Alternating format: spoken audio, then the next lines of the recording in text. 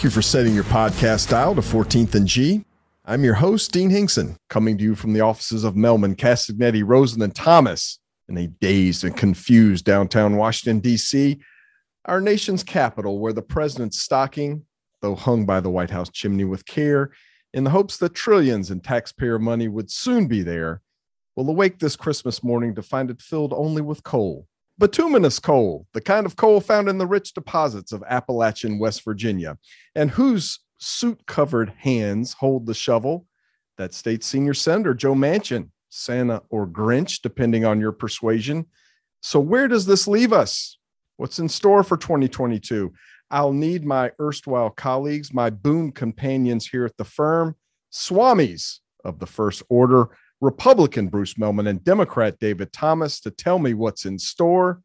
Bruce, David, welcome to 14th and G. Thank you for having us back, Dean. Dino is in fine form. I got to tell you, it's everybody's great at one thing in the world. And I've known Dean a bunch of years and didn't know what it was till right now. He's the greatest podcast host of all time. I feel good, Bruce. I think this is going to be my last day in the office, and we're gonna take a little time off. But Bruce, before we can look ahead, we must clean house. Here at 14th and G, we put all corrections at the top of the show. Devoted listener Sarah Morris of iHeartRadio noted in our last podcast that Olivia Newton-John's Physical was released in the fall of 1981, not 82. We regret the error, but we thank Sarah for keeping us honest. Love you, Sarah. Well, David, how about it? We don't want to dwell on the past. This is all about looking forward. But Manchin's out on Build Back Better, and where does that leave the president's agenda in 2022? I think it depends on what the definition of out is. I don't think he's out. I think this is a little bit of a timeout, maybe more than an out. And in fact, we're already seeing signs that the senator is thinking a little bit about what he would like to see in a bill here. Now, look, what Joe Manchin said he didn't want to do a bill in 2021. He's getting his wish. There will be no bill in 2021, but we've only got a handful of days left until we get to start again, pushing the rock back up the hill here.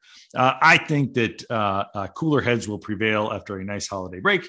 I suspect that the president and Senator Manchin will be talking and getting together in the new year. And I think they'll get things back on track. I think they're not nearly as far apart as people would like to say they are. I also think that the day-to-day horse race and following this, it's a little bit easy to lose perspective here.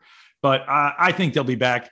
I think this is the last big piece of the agenda here. I don't think it's the kind of thing that's going to get done the first week back in January, but I think by the end of the first quarter, I think we may have ourselves a deal. Here's a question, though, DT, that I actually genuinely am wondering about, which is the apparent strategy of kind of bullying and shaming. I mean, Jen Psaki in the White House came off the top rope with a pretty big elbow. The progressives are beating the hell out of Manchin. Obviously, if you get him to quit, then you get a Republican.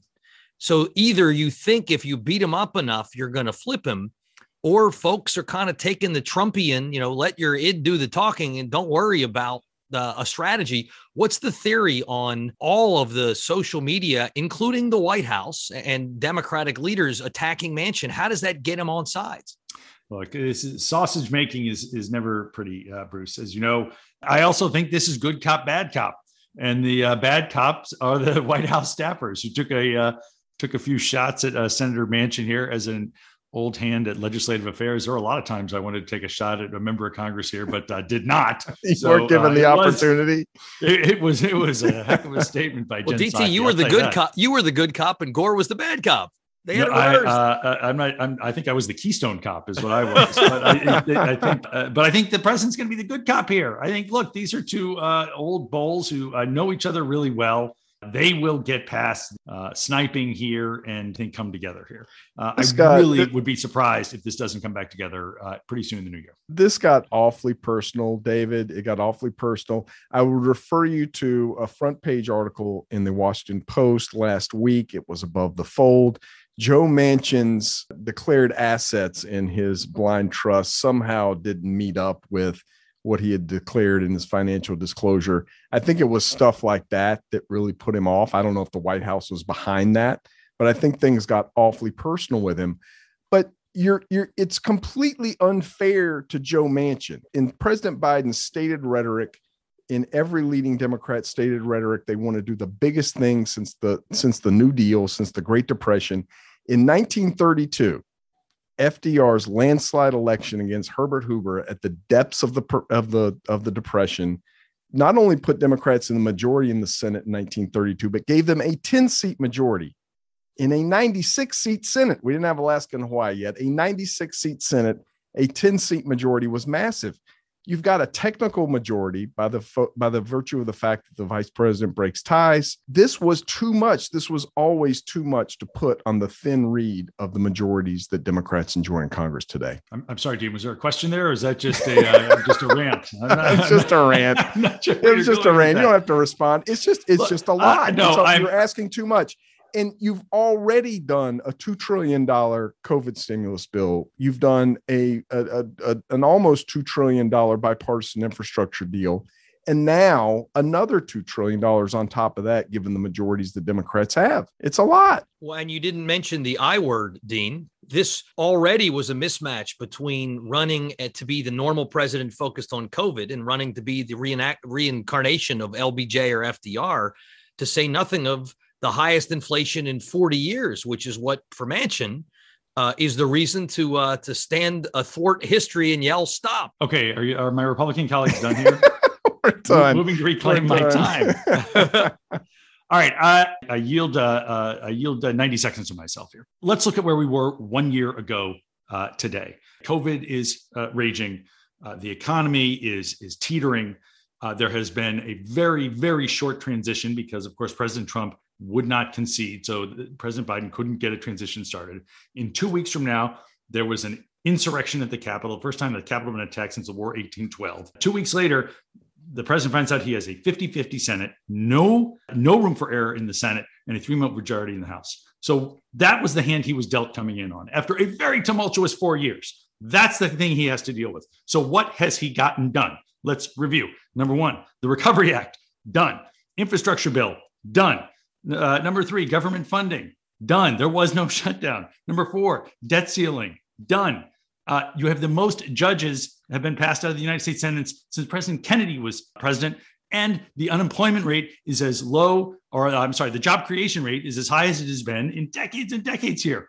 That's a pretty good record here. The thing I'm most frustrated with here is that Democrats are focused on Build Back Better not getting done by December 25th, when we have so much to talk about here. Build Back Better will get done. And this president will have done more in his first year than any president in our lifetimes. This is the Democrats' messaging operation. They're I believe you've said it, David, they're navel gazing. They're not talking about, but these were bipartisan accomplishments. These all had the participation of Republicans, and Build Back Better is using the budget reconciliation process to bypass Republicans in total. I'm surprised to hear my conservative friend say that, because that is a very liberal definition of bipartisanship here. If I go back and I look at the debt ceiling and government funding and the infrastructure bill in the House, there is not a lot of bipartisan work going on here. And it's not for not trying here. I think the president has made a very good effort to reach out to the other side here. And it has not always been reciprocated. There are a handful of senators who I feel like are trying to do the right thing and work with him. But unfortunately, there are not 10 of them. And so that's why things have been so tough. Well, there were 19 on infrastructure, although DT, I thought you were going to take it in a different direction.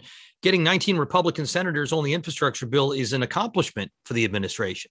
In fact, that's the president who was advertised during the campaign, the guy who would find the middle ground and work together. And debatably, that's what we were sold. That's what we got. And when he was there were his biggest accomplishments.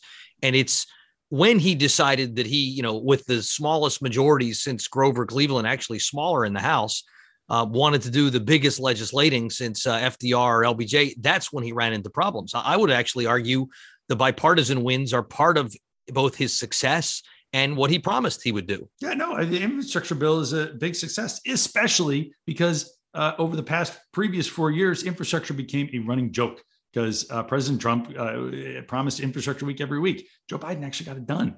So if you sense frustration in my voice, it is only because I think the Democrats need to be talking more about what they have delivered and what they will be delivering as these bills are implemented in 2022. All right, so let's look ahead. We're forward looking here. This is about 2022.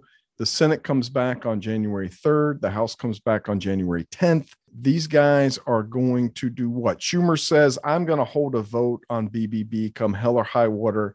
I find it hard to believe he's going to put Catherine Cortez Masto and Maggie Hassan on record for an unpopular vote with nothing to show for it. Like a lot of these House folks are on the record with nothing to show for it. The negotiations continue, and we do what? Bueller. You're right. The Schumer bluster notwithstanding, which is A, kind of how Schumer always rolls, and B, you got to make sure AOC doesn't think she should run for the Senate, because somehow that would change the vote of the senator from West Virginia, which of course it would not. I think what we know the way this ends, Manchin's going to come back and say, here are the 6 programs with their actual costs, not the Washington gimmick of let's pretend that we're going to be willing to end programs after 2 years or a year or 3 or whatever, but the actual lifetime costs. And instead of trying to do so many things in a short term that are all going to expire fashion, Manchin's going to look at the menu that was BBB, pick some number of the programs within, have honest accounting as opposed to the Washington gimmick accounting. And that's what's going to become BBB. And my own belief is that as much as the progressives are going to be pissed off that this requires hard choices, and therefore jettisoning a lot of things that they like and that they care about, the choices are a Manchin build back cheaper but real or nothing. And they're going to take the build back cheaper. The administration is going to get behind it, and they're all going to declare victory, even if the progressives decide. And the problem is, decide what? That they need to run a progressive and win in West Virginia? Good luck with that. And Bruce, this is where you and I agree. I do think that Build Back Better will rise from the dead here, like the phoenix out of the ashes. I think it will get passed. The other things, Dean, that we think are going to be in both the Senate and the House here. Look, they're going to make a run at voting rights again in the Senate. They're not the votes needed there to pass that, but I think it's going to happen. And that'll be an issue that'll be important in the midterms. I think another bipartisan bill is going to be UZICA or the China bill. I think that's going to likely come together once the Senate and the House can come to an agreement there. So that the biggest thing that we're probably going to focus on, it doesn't have to do necessarily with legislation. It is going to be the January 6th commission. We're coming up on the year anniversary of the insurrection at the Capitol. You've seen a lot of work being done by that committee, sort of now coming out a little bit more into the public here. And that is something what they know. They have to get their work done before the midterms, because if the House flips, that committee will be mothballed. So they know they're under a tight deadline to get their report done, and whatever referrals that may come out of that. I'm actually going to slightly disagree, although not with much that you said there, DT, but more with the idea that that's kind of the big thing. You and I already know how that's going to end. We know what the truth was. We know they're going to find straight up proof that starting with President Trump, some number of Republicans encouraged going up to the Capitol. And while they didn't, I read, call directly for violence, they pretty much called for what they got. But okay, so the House then passes something along a mostly party line. It doesn't get past the filibuster in the Senate, and that's that. The thing that I think I'm spending a lot of time trying to get my brain around is the enforcement, oversight, and regulation. Because the Biden administration, which has been staffing up slowly, has been so focused on legislation because, as you pointed out, as we talked about, giant legislative agenda, we're done with the days of swinging for the fences. And while you and I think there'll be a Build Back Cheaper that is narrower, the next 3 years, regardless of the midterms, are going to be all about how the Biden administration can advance the things the president ran on, starting with climate, but including a lot of other things, through a much more activist government. People like Lena Khan at FTC or Gensler at SEC. That's where I think the action that matters with the biggest tail, longest tail and biggest impact to our clients is going to be found for the next 3 years. Oh, I totally agree with that, Bruce. I think that's spot on. I think in 2022 and beyond, the action in the executive branch through executive order through regulation is going to be huge and something that everybody needs to be watching. Well, informing it all is going to be the midterm elections. Nothing happens without the impact of the elections coming up. David, the House Democrat retirements seem to be reaching crisis proportions. Stephanie Murphy, a leading moderate in Florida, announced her retirement just this week. This comes on all the low-hanging fruit. Some of the old bulls like David Price and others have already announced their retirement. You sort of expect those year to year, but when you start getting into some of the young, more dynamic, quote-unquote moderates and tougher to hold seats, it's not looking good for the House. What's your outlook? Can I pass? No, I think this is a little bit of a canary in the coal mine here. Members like serving in the majority; they don't like serving in the minority, and so you see some members, heading for the exits here to, of course, spend more time with their families. Look, I was especially disappointed about Stephanie Murphy. I think she is just a bright and talented legislator, has made a huge impact in a short period of time. My hope is that we will be seeing her again at some point. But yeah, look, I mean, the Democrats have a tough year ahead of them to hold on to the House between redistricting and retirements and just the historic trends of how the president's party does in the first midterms. It's going to be tough to hold on to it here. I'm not ruling it out, but I feel a little bit like Jim Carrey in Dumb and Dumber going, so you're saying there's a chance? 1,000,000 to 1. I'm only going to disagree with the canary in the coal mine. That metaphor is because, people didn't realize gas might be coming out. So they had a canary to let them know about a danger that was otherwise unseen.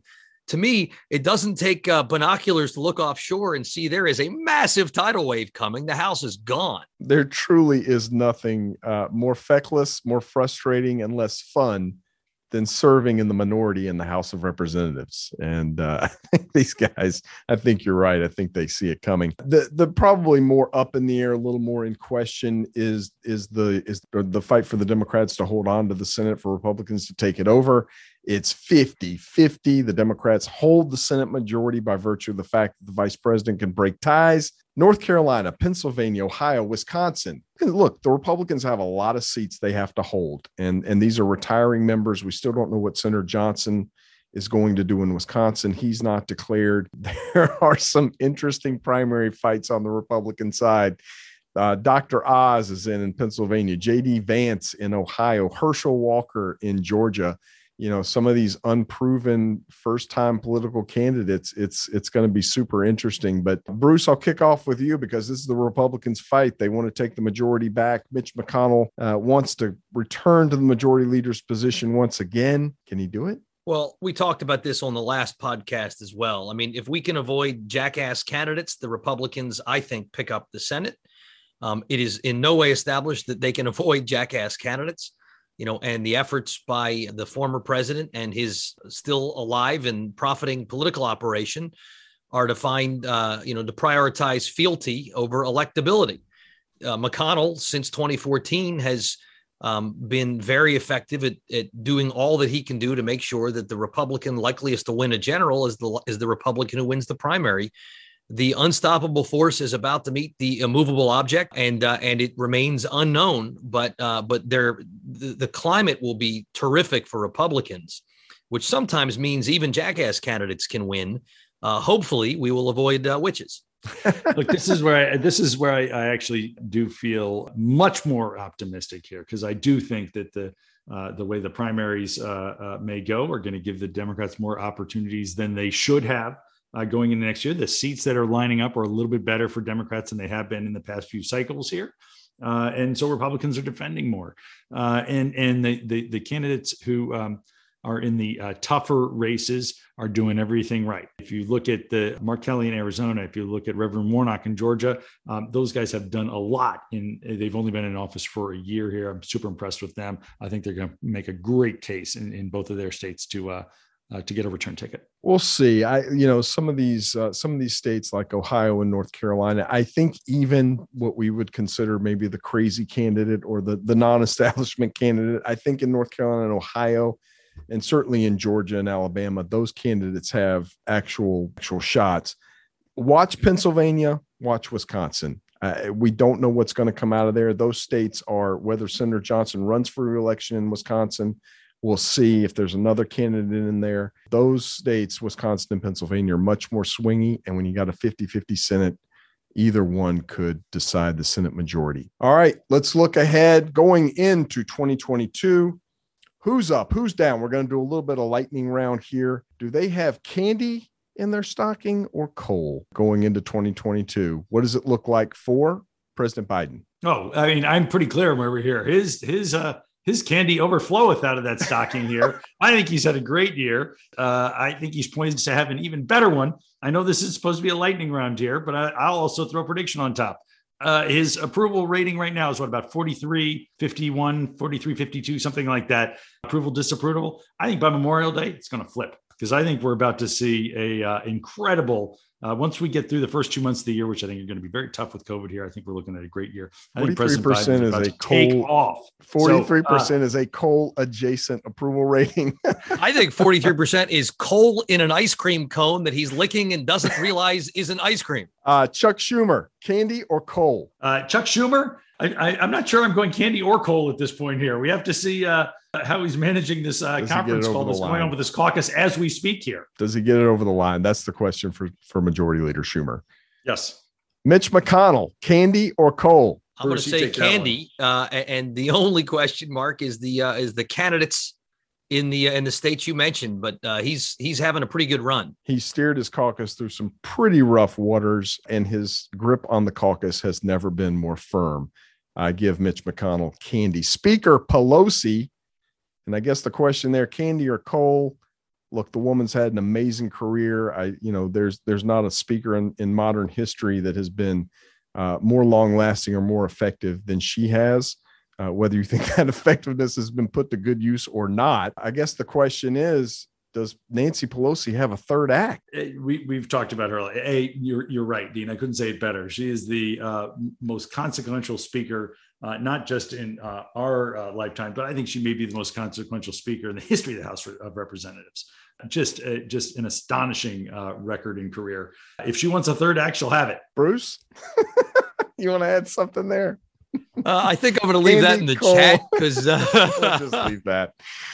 Kevin McCarthy, candy or coal? Some days he's up, some days he's down. It's not clear if and when the Republicans take the majority in the House of Representatives, if he is the de facto speaker. Bruce, what do you think? He's playing actually a tougher hand in some ways than people think. I mean, now it's easy to be the minority leader in the House. You're just basically, we're against everything, period, full stop.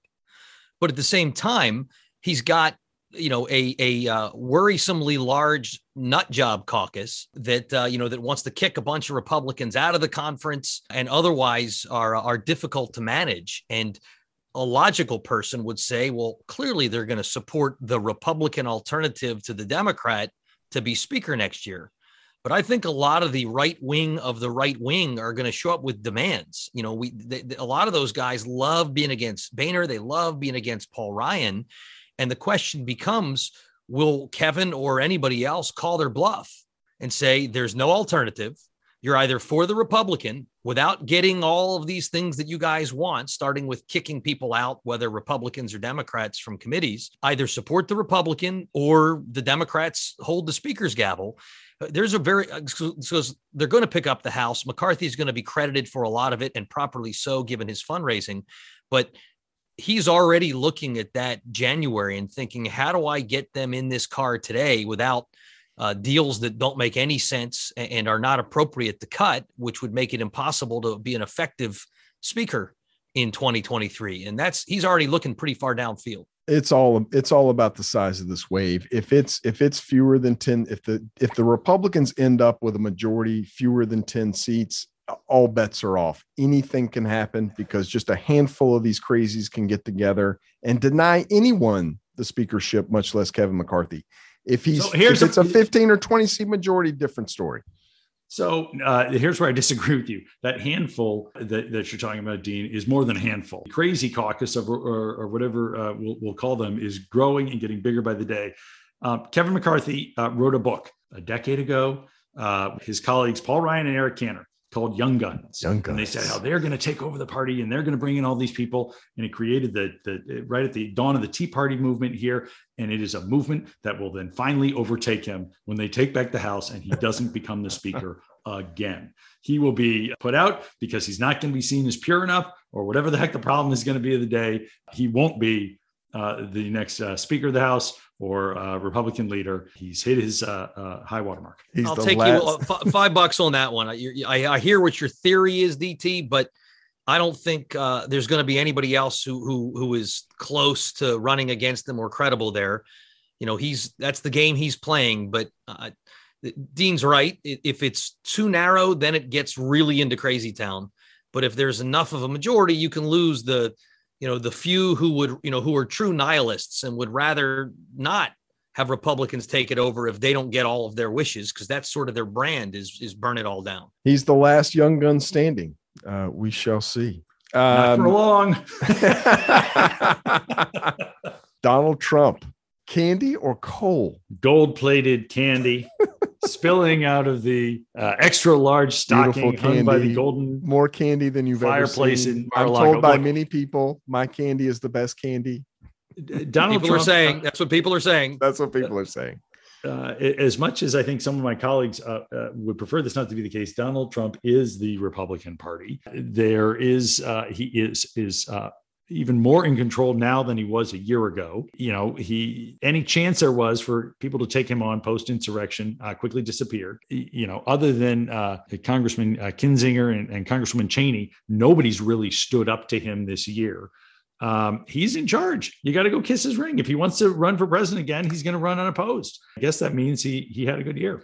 I don't know. Glenn Youngkin showed that you don't have to go to Mar-a-Lago and kiss the ring, though you don't, you also don't want to declare war. But I thought in Virginia, he showed a not totally easy to replicate given they have a caucus and other differences, but he showed a path for a sane person to run on real issues and neither go to war against Donald Trump nor hug it out with him. Yeah, Trump can't be exactly managed, but Trump can be navigated. And that is what Glenn Youngkin did in Virginia.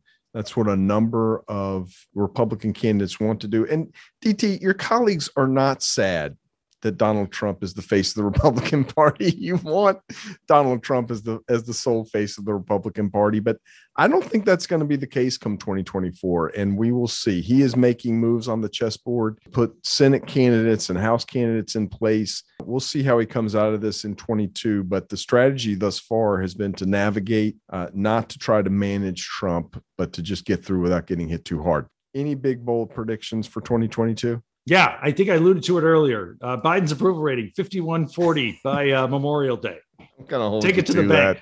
I'm going to hold you to that. It's a sad prediction. I think both Donald Trump and Joe Biden will catch Omicron, along with probably all three of us. We're all going to get Omicron. That is my prediction. A sad prediction, but one that's hopefully going to move us into a better place of managing this and just living with it as it is what it is. Bruce Mehlman, David Thomas, I wish you both a Merry Christmas, a Happy Hanukkah, and all the good things in the new year. Thank you so much for joining me on 14th and G, not only today, but all year long. You're the gift that keeps on giving. Great job in 2021, Dino.